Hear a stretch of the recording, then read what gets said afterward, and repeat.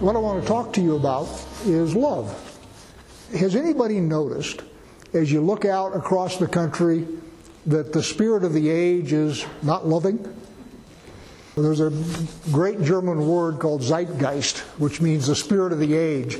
And one of the things that happens when the spirit changes is you can see it go over the entire country. And what I will suggest to you is that the spirit of the age right now is not loving. So what I want to do is talk to you about it. And in fact, I think that a loving spirit is kind of under attack. We're consumed with anger and bitterness, and we are not immune from that.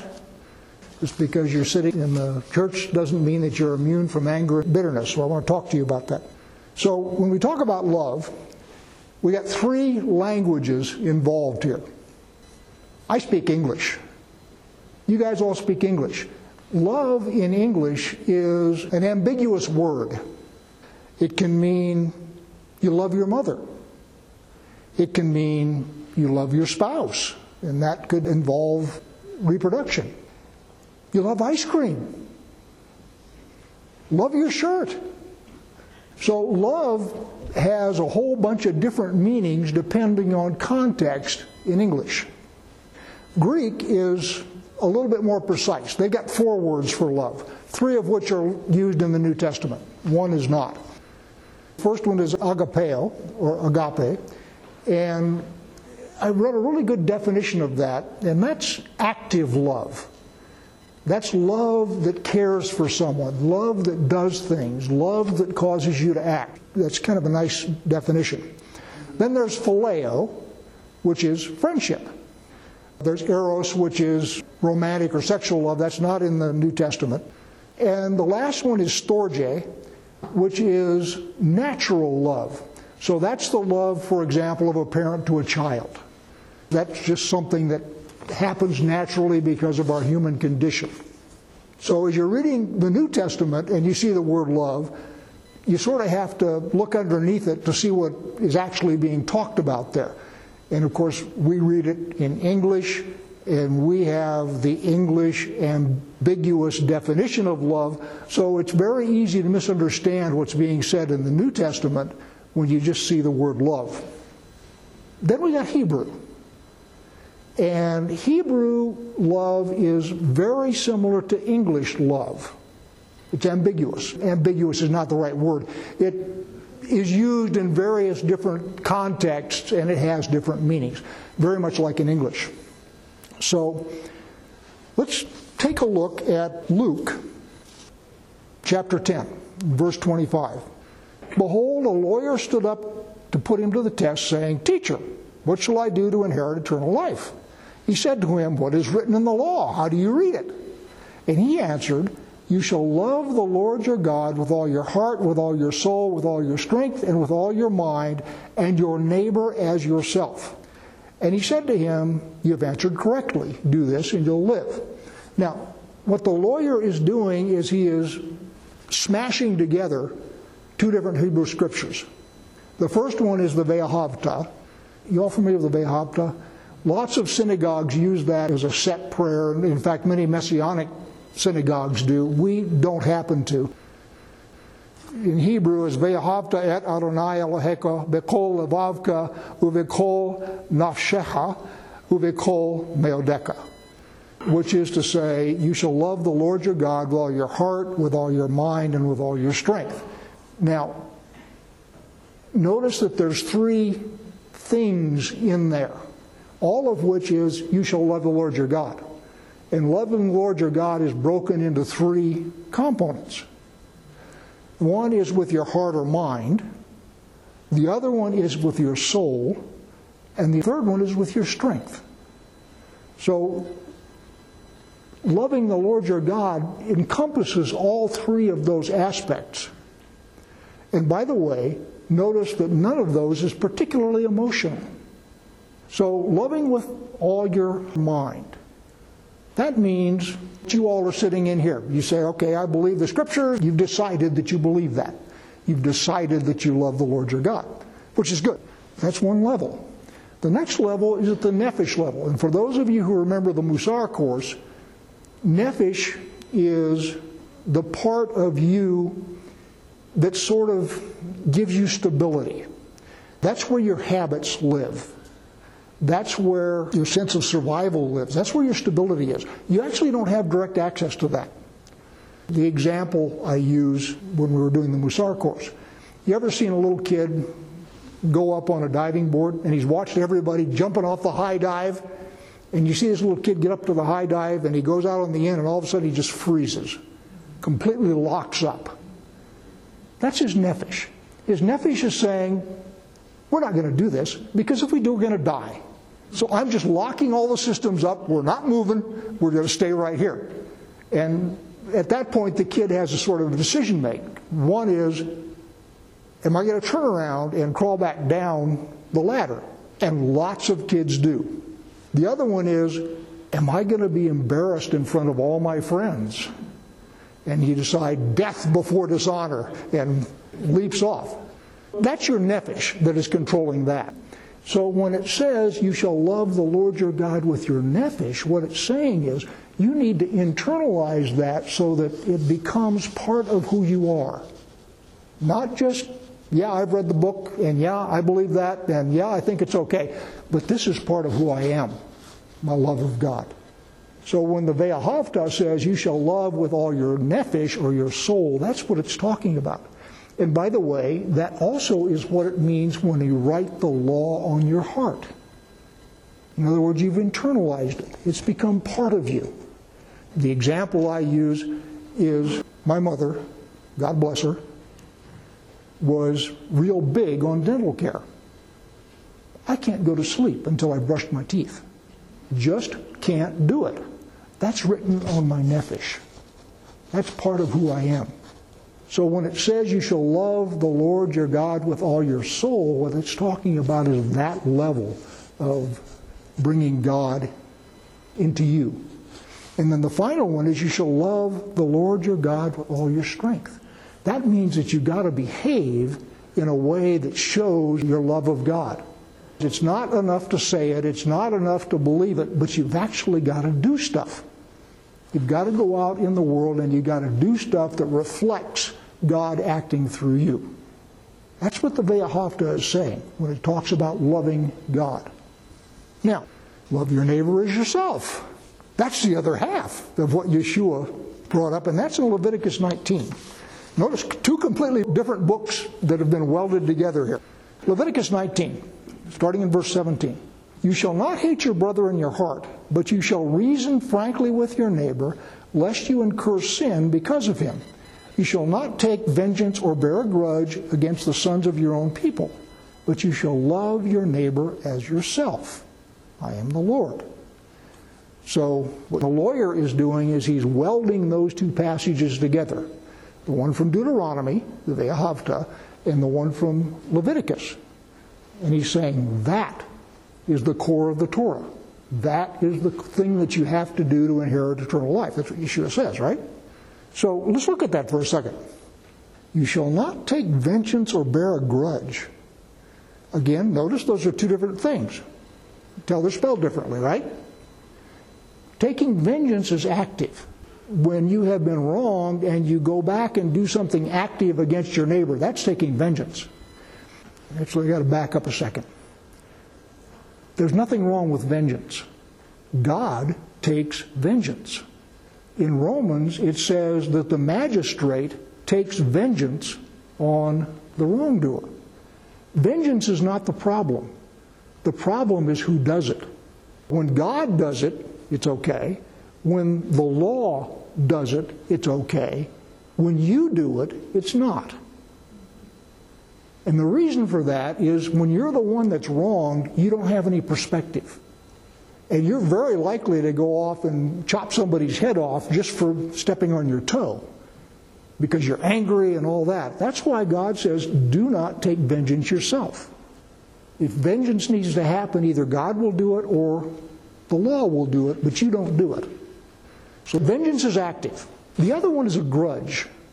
A grudge is passive. And what you do with a grudge is you take that injury that you think you have sustained, and it may be real, it may not, but in your mind it's a real injury, and you suck it inside. and it just sits there. First off, it's eating on you, but the second thing it's doing is waiting. When I was director of housing on a fort, I had a problem with the contracting officer, and we just cracked heads all the time. And my deputy said, just let it go. And what you do is you take up a rifle and you lay it on a steady rest, and at some point they're going to walk in front of your sights, and then bam, obviously metaphorical. But what he was telling me was, bear a grudge and wait for the opportune time, and then you can get your vengeance. So when the Torah says, you will not take vengeance and you will not bear a grudge, that's what it's talking about. And instead, go to your neighbor, see if you can work it out, go to the law if you have to. But don't take it inside, because what you get then is anger, bitterness, and it always comes out. You may think that you've got it all tamped down and you've forgotten it, but you haven't. It will always come out. And so love is the antidote for that. Now, the place I actually want to get to is Yeshua's letter to the church in Ephesus.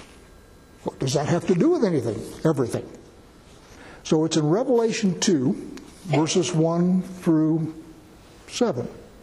To the angel of the church of Ephesus write, the words of him who holds the 7 stars in his right hand, who walks among the 7 golden lampstands. I know your works, your toil, and your patient endurance, and how you cannot bear with those who are evil, but have tested those who call themselves apostles and are not, and found them to be false. I know that you are enduring patiently and bearing up for my name's sake, and you have not grown weary. But I have this against you. You have abandoned the love, agape. You have abandoned the love you had at first. Remember, therefore, from where you have fallen. Repent and do the works you did at first. If not, I will come to you and remove your lampstand from its place unless you repent. Yet this you have. You hate the works of the Nicolaitans, which I also hate. He who has an ear, let him hear what the Spirit says to the churches. The one who conquers I will grant to eat of the tree of life, which is in the paradise of God. It is my impression that we are the church in Ephesus. We very much care about studying. We very much care about doctrine. We very much test all of the other people who are out there against the Torah. That's what we're good at. And by the way, God says that's a good thing. But he says we've abandoned our first love. Now, what does that mean? Well, and those of you who have been around a while know that Yeshua's kingdom parables, Paul's pastoral letters, and Yeshua's letters to the 7 church all match up. Those of you who have been here a while know that. I'm not going to go through it all. But what you have is 3 different perspectives on the same church. From Yeshua's perspective before the crucifixion, from Paul's perspective while waiting for the Lord's return, and then from the Lord's perspective in Revelation. Same subject and so forth. And interestingly enough, in Paul's letters, what do you suppose the dominant word is in the Ephesian letter? Would you believe love? Paul talks about love in the book of Ephesians more than he talks about love anywhere else. Yeshua is telling us in the letter to the Ephesians, you guys have abandoned your first love. So what I'm suggesting to you is that if we go back and look at Ephesians and see what Paul has to say about love, it will illuminate what Yeshua is saying about love, and it will give us some information about how we as a church should be behaving. So the first thing is the problem, we've abandoned our love. It doesn't say anything about your knowledge of Scripture. It doesn't say anything about your doctrine. It doesn't say anything about your good works, any of that stuff. No criticism there. You all do well. But let's talk about love. Let's go to Ephesians, and I'm just going to dip into it. Ephesians 4 is sort of the core of it. He talks about it in several places, but Ephesians 4 is the main chunk. So let's pick it up in 4:1. I, therefore, a prisoner for the Lord, urge you to walk in a manner worthy of the calling that you were called, with all humility, gentleness, patience, bearing with one another in love, eager to maintain the unity of the Spirit in the bond of peace. There is one body, one Spirit, just as you were called to the one hope that belongs to your call, one Lord, one faith, one baptism, one God and Father of all, who is over all, through all, and in all. But grace was given to each one of us according to the measure of Christ's gift. So the first part of the love is bearing with one another. Ding, ding, ding, ding, ding. One of the things that's going on in the country right now, which I led off with, we have the spirit of this age, which is angry and bitter. And we're not immune from that. What winds up happening is we run our mouths among ourselves in the ways that can be damaging and hurtful. And I will tell you, we have had several people in the last 9 months because somebody said something, and not maliciously, don't get me wrong. I'm not saying anybody's been malicious here. But what I'm saying is you have been thoughtless. We have been thoughtless. And you've let your mouth run, and somebody has taken offense and has left. What Paul is talking about is bearing with one another in love. So you need to pay attention to what's coming out of your mouth. So that's sort of thing one. Let's go down to verse 10. He who descended is the one who also ascended far above all the heavens, that he might fill all things, and give the apostles, the prophets, the evangelists, the pastors, and teachers to equip the saints for the work of ministry, for building up the body of Christ, until we all attain to the unity of the faith and the knowledge of the Son of God, to mature manhood, to the measure of the stature of the fullness of Christ, so that we may no longer be children, tossed to and fro by the waves and carried about by every wind of doctrine, by human cunning, by craftiness and deceitful schemes. Rather, speaking the truth in love, we are to grow up in every way into Him who is the head, into Christ, from whom the whole body, joined and held together by every joint with which it is equipped, when each part is working properly, makes the body grow so that it builds itself up in love. Now, it's sort of a common Christian thing among preachers that this speaking the truth in love, for many people, is the barn door that opens wide for a critical spirit. I'm saying it in love. And what happens is people get bruised. And when they get bruised, they very often leave. And one of the things that he's saying is we are supposed to be building the body up in love, not dividing it and not tearing it down. As a side note, by the way, I will suggest we've got some books back there by Hofetz Haim, which talks about positive word power. In other words, the power of saying things positive to each other, as opposed to speaking the truth in love as it is interpreted by lots of people. And don't get me wrong, if somebody is in serious error and needs help and needs to be corrected, that should happen. But it's got to be done gently. So, what we're going through right now as a country, the COVID regulations are demoralizing. They're designed to be demoralizing. This is not an accident. So the idea that certain government officials want us not to gather for Thanksgiving, not to gather for Christmas, not to gather in church, not to celebrate, that's deliberate. That is not some well-meaning health official that is trying to do his best. I'm sorry, I don't buy that. It's aimed at the people of God and trying to make us demoralized. One of the reasons we're still open is we decided early on that we weren't going to play. And God has protected us, and God has cared for us, and I still firmly believe it was the right decision. Because the people of God have to be together. They have to be one body. They have to build each other up. We have to be the antidote to this heavy, leaden spirit that is over the rest of the country. That's our job. And in doing that, we need to make sure that we aren't injuring each other accidentally. Notice how I said that. I said accidentally. I am not accusing anybody of harming anybody on purpose. That's not what I'm saying.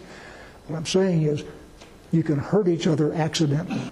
So you need to think about that and be cognizant. One other thing that I will talk about just for briefly and then I'll quit. Back to Revelation.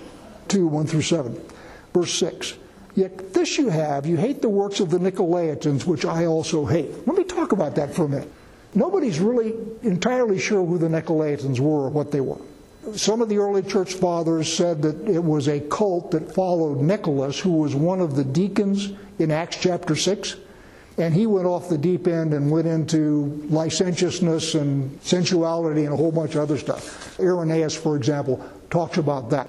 I don't know. Lots of other sources I've read don't know. What I want to talk about is what does the word mean? Nicolaitan. And what it is a compound Greek word. Nico, which means conqueror or ruler. And the laity, so ruler over the common people. For example, those of you who are familiar with the Catholic Church, you've got the clergy and you've got the laity. That's the same word. Clergy are the ones that do all the official stuff and so forth. The laity are just the sheep. Don't get me wrong, being a sheep is a good thing. But you get the difference in it. So Nicolaitans are rulers over the laity. And what Yeshua says is, I hate that. And, oh, by the way, you do too. Now, I was listening to your prayers this morning, and your prayers are talking about all of the stuff that is going on from the government down upon us. Restrictions, all that kind of stuff. That's Nicolaitan. That's ruling over the people. What God wants us to do is to walk in liberty. That's what the Torah is how do you keep from going back into slavery? He wants us to be free. He does not like systems that enslave people. And you don't either. So God is saying, cool, you got that one right. You got your doctrine right. You got your Torah study right. You got all that right. Now, focus on the thing that you have abandoned, which is a loving heart for each other, bearing with each other in patience, being kind and gentle to each other. And then that kindness and gentleness should go out. Shouldn't just stay here. You've got to start here, but it should go out. So take that and be kind to each other.